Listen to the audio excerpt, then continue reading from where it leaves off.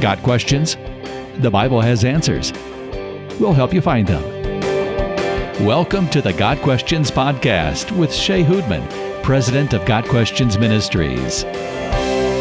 Welcome to the Got Questions podcast. On today's episode, we're going to be interviewing Elise Fitzpatrick and Eric Shoemaker, the authors of Jesus and Gender, Living as Brothers and Sisters in Christ.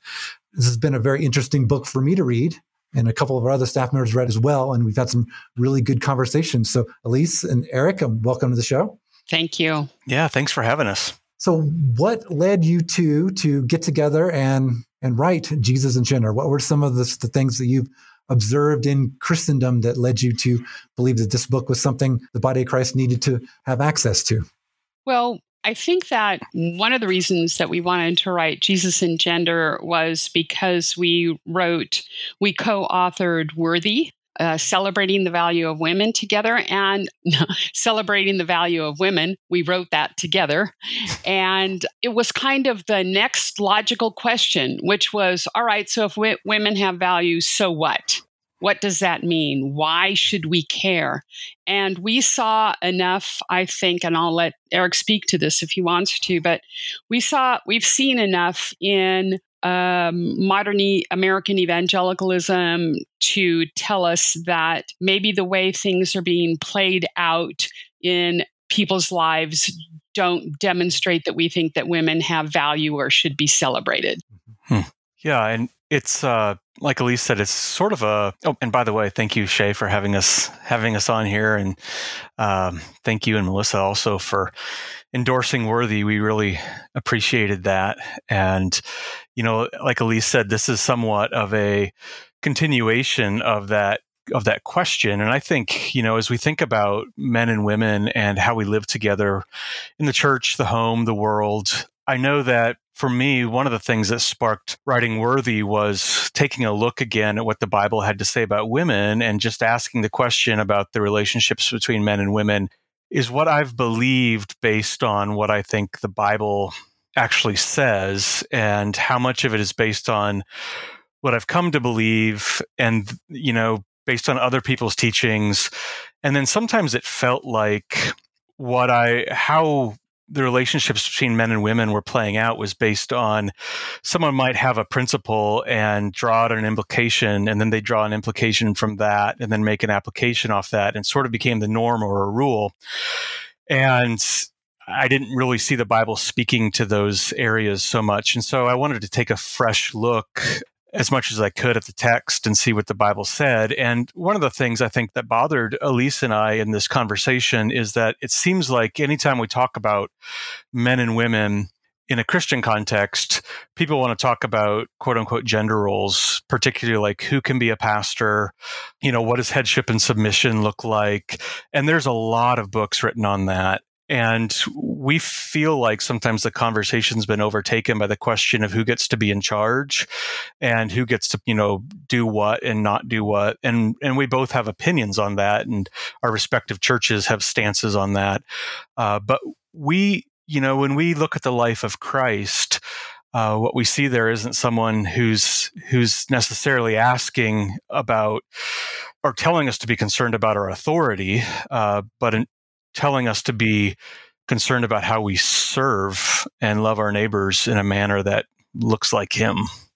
Just full disclosure, not that this in any sense needs to be disclosed, but Eric was actually good friends with my wife all through high school. It's all the way through kindergarten through high school. And Eric, I've been very grateful for your friendship at the high school reunions I've been dragged to, when the only other person I knew was you and Melissa. So thank you for that. But I really enjoyed reading Worthy, and this is an excellent follow-up, really thought-provoking, and even still a few things I'm like, I don't think I've ever thought of it from that perspective. So I can't even say at this point that I disagree with anything, but there's still a few points that I'm still definitely noodling on. It's like, that is definitely thought-provoking. For if nothing else, Jesus and Gender is a very thought-provoking book. So thank you both for that. Yeah, so good. What implications does the gospel have on being a man or a woman and our relationships together? What we wanted to do was ask the question, So, what does the gospel have to say about gender? And in order to do that, we went to Philippians 2. And in Philippians 2, Paul says, adopt the same attitude as that of Christ Jesus. And quite frankly, and I can go on from there, who existing in the form of God did not consider equality with God something to be exploited. I think that most of what we've seen when people are talking about gender roles or what does it mean to be a man, what does it mean to be a woman, it's always trying to answer the question, who gets to be boss?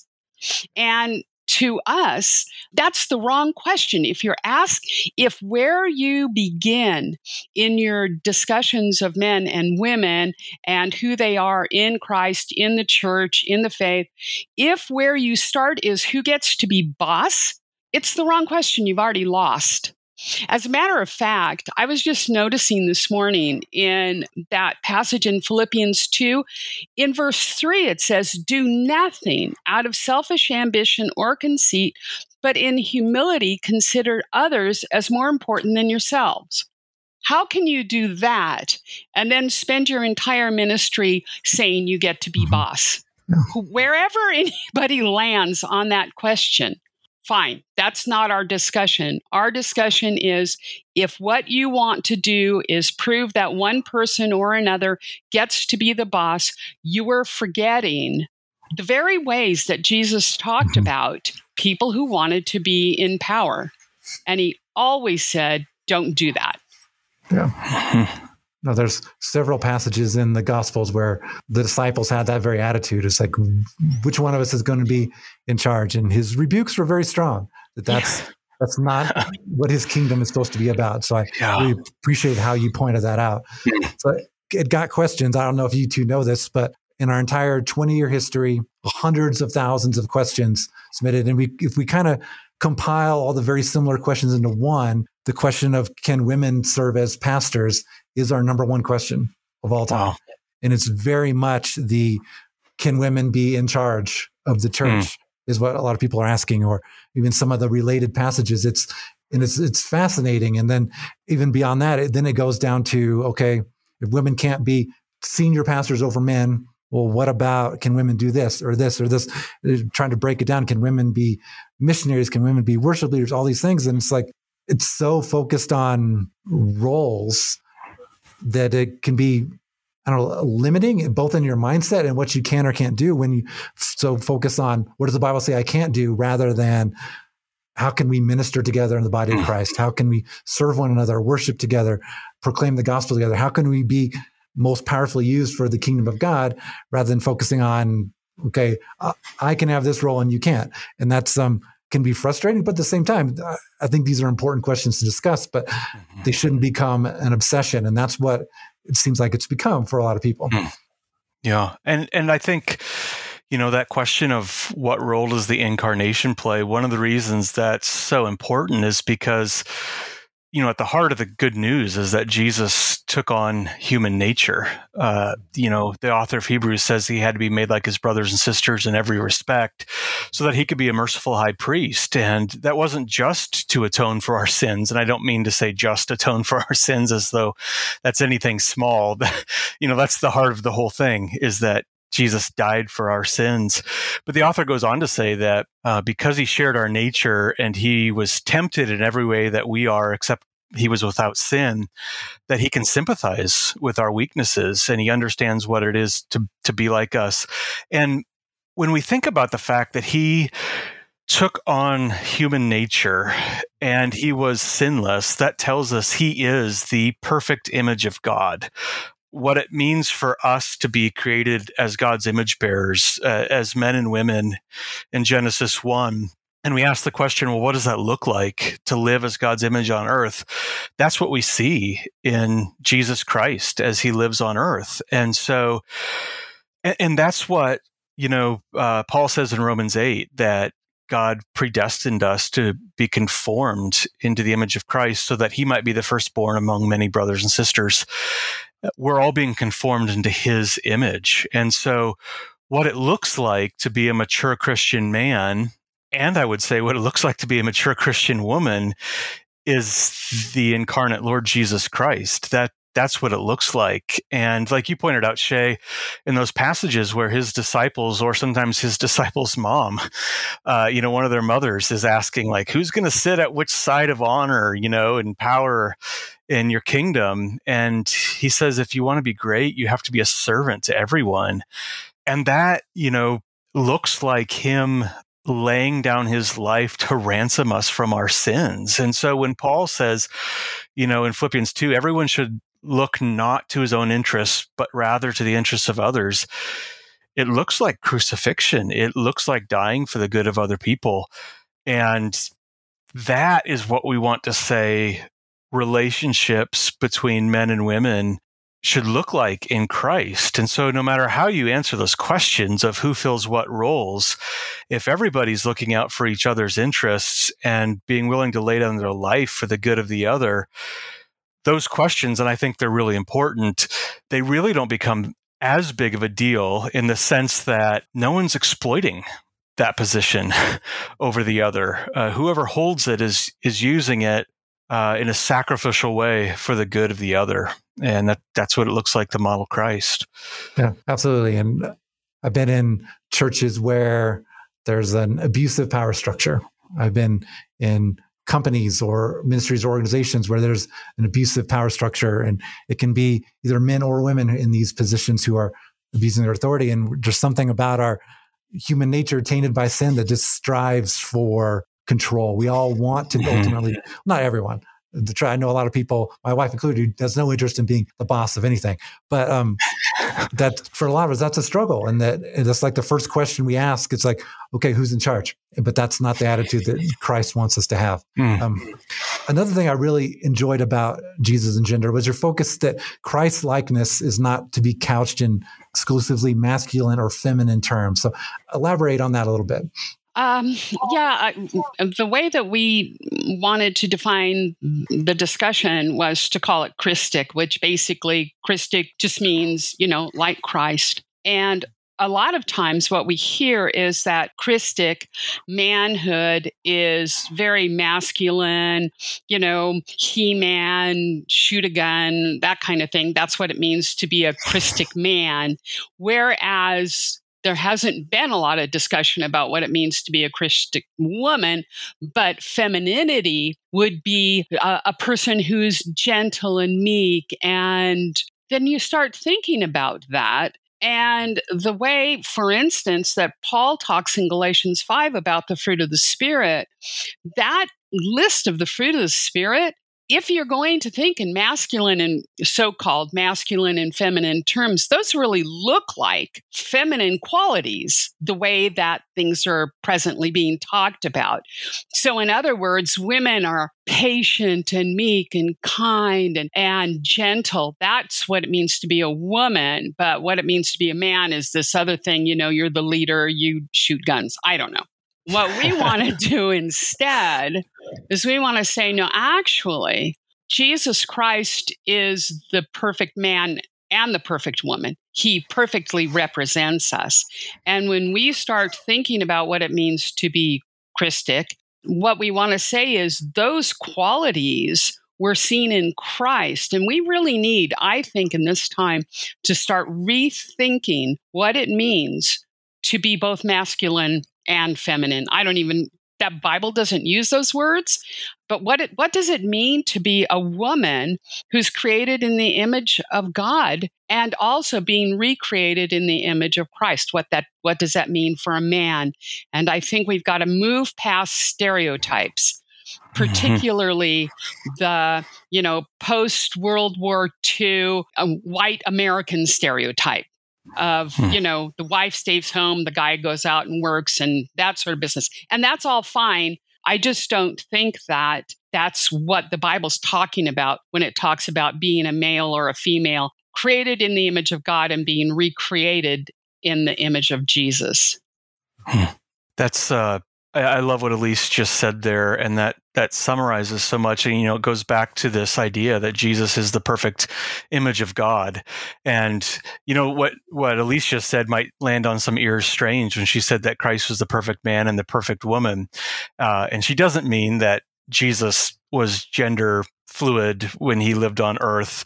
We understand and agree that he was a man and he is a male. He's a male human being in his resurrected body. But what we mean by that is there aren't two separate natures, a male nature and a female nature.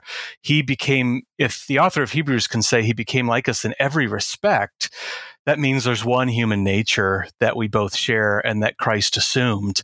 And that, I just think that's so important to understand what it means to live as men and women. We ask the question, like, who do I look to as a role model in the Bible as to what it means to be a man or to be a woman? And as a male, it's easy to say, well, I look to Jesus as the perfect man. And then someone says, well, who do I look to as a woman? It feels weird to not be able to say, well, you look to Jesus, because that's who God is conforming our sisters into the image of. And, it's just struck me, for all that I've heard over the years and a lot that I accepted and taught about what manhood and womanhood looks like in Christ, I came to realize a lot of it came from American stereotypes about masculinity and femininity. And when we go and we look at the New Testament epistles and we see Paul's instructions for what it looks like to be conformed to the image of Christ, his instructions for discipleship, to put on this and put off that, we don't find him saying, there's a few places where he might say, to the women, I would say this, or to older men, or younger men, I'd say this, but they're very small and short. And the bulk of it is given to all brothers and sisters. And it's not gender segregated discipleship in the New Testament. We're all given the same commands to put on the same Christ and bear the same fruit. One of the things that's really important in this discussion, Shay, is that a lot of the discussion in the past has been that men have a certain nature and women have a different nature. It's kind of the men are from Mars, women are from Venus, whatever. That kind of discussion. Well, that has bled over a lot into the church as though there are two different natures. There's a male nature and a female nature. And what we're saying is that can't possibly be true. There has to just be one human nature. And yes, of course, it's mitigated through our bodies biologically. And we're not saying that it's not. But there's just one human nature. And the reason that's important is because if Jesus didn't assume my nature as a woman, then I can't be saved.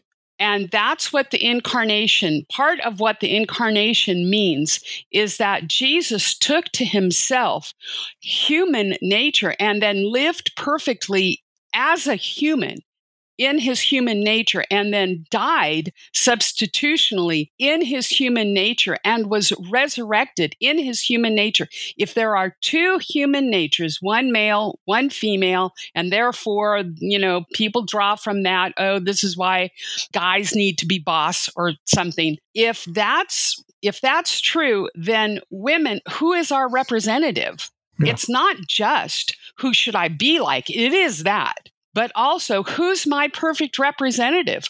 Who fulfilled the law on my behalf? Who died in my place? If there's two different humanities, two different human natures. And that, I think, is so important. The other thing is this. If males and females have, in fact, different natures, and you guys are very different than me, then it would be very easy for you to say, well, Elise is not like us, therefore I get to objectify her.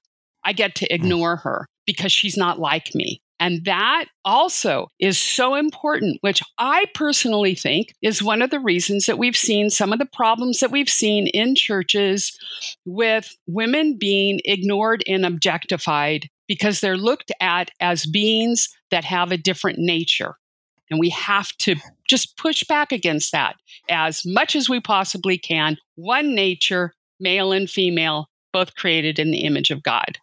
Amen. That's a very important point for us to consider, to remember, and apply to how we view each other. I just remember in the past couple of decades, the first time I met a stay-at-home dad, where the wife was the primary breadwinner, for lack of a better term, outside of the home. And my first reaction, well, that's wrong. But the more I think about it, it's like, is that culturally abnormal? It's like, yes. Is there anything specifically in the Bible that I can point to that says that that's wrong? Or then even making friends with some other couples who the wife in the couple has more quote unquote stereotypical masculine qualities, and the husband is a little more feminine on some issues. And it's like, it's really caused me to rethink what I think about gender roles. And but to me, like, the most powerful thing in your book is the reminder that Jesus is the ultimate example for both men and women of who we are supposed to be like, that we're all to be conformed to the image of Christ, with men and women equally. And that's paradigm shifting in terms of how we view ourselves and how we view each other. So maybe for my last question, in the book, you talk a lot about how men and women in the body of Christ can contribute to each other's flourishing. And so what are some practical steps that both men and women in the church can take to support each other, encourage one another, and help them to understand what the Bible truly says about gender and how that impacts how we follow Christ together? I think sort of following on the coattails of that, what you just said, Shay, and I'm so glad that you said that, and thank you for being willing to say that. You know, when we see something that's out of the ordinary for perhaps a tradition we've grown up in or circles we naturally walk in, it's easy to simply say that's wrong without saying, what does the Bible actually say about that?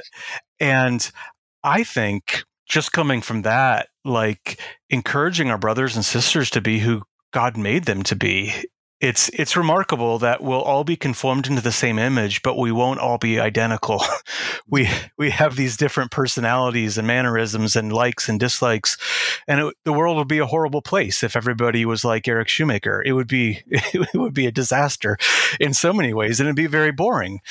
And praise God for His diversity. And one of the reasons I think that's so important, Elise and I were just recorded a podcast episode with Preston Sprinkle a few weeks ago, and he was noting from one of his books a scientific study that was done that on transgender persons, and he noted that, I want to say it was 80%. Is that right, Elise? Yeah. 80% of those in the U.S. identifying as transgender come from evangelical homes.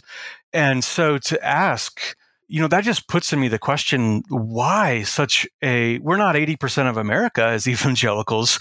So why are 80% identifying as, transgender coming from evangelical homes? And I have to wonder if our emphasis of these culturally defined stereotypical understandings of masculine and feminine that we so often see in our sometimes men's ministries and men's and women's retreats, if people in our churches don't go to those and go, oh, I don't fit what the church is saying a Christian woman looks like, or I don't, I talk to men who struggle with gender identity, college students who say, I grew up going to these retreats and it was all about eating meat and shooting guns and, He-Man stuff. And I like the theater and, I'm into this, that, or the other. Nothing that's wrong. But they question, maybe I'm not really a man. Maybe I'm a woman trapped in a man's body. And it breaks my heart that maybe we as the church have caused this confusion with stereotypes about men and women that the Bible doesn't actually put forward.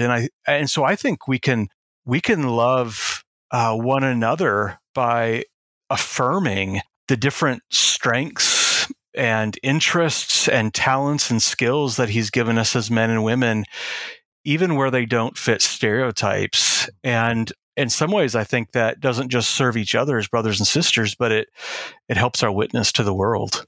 No, it's an excellent point. It's something I have observed as well. And the stereotypical male and female qualities or interests. And when you find yourself, I seem to have more in common with the stuff that's supposed to be womanly or manly things, it can lead to confusion where it doesn't have to be. There's nothing wrong with men being interested in things that our culture typically ascribes to the female side of the equation and vice versa. So thank you for sharing that, because I think it's something a lot of people really need to hear. So Eric and Elise, thank you so much for this interview. And again, Jesus and Gender, Living as Sisters and Brothers in Christ. It's an excellent read. And if I were to try to describe it with one adjective, it'd be thought-provoking. So thank you for, I know all the work that went into it and all the struggles that you two have gone through to lead you to this point where this is a passion of yours, and that comes through very clearly in the book. So we'll include some links where you can learn more about Elise and Eric and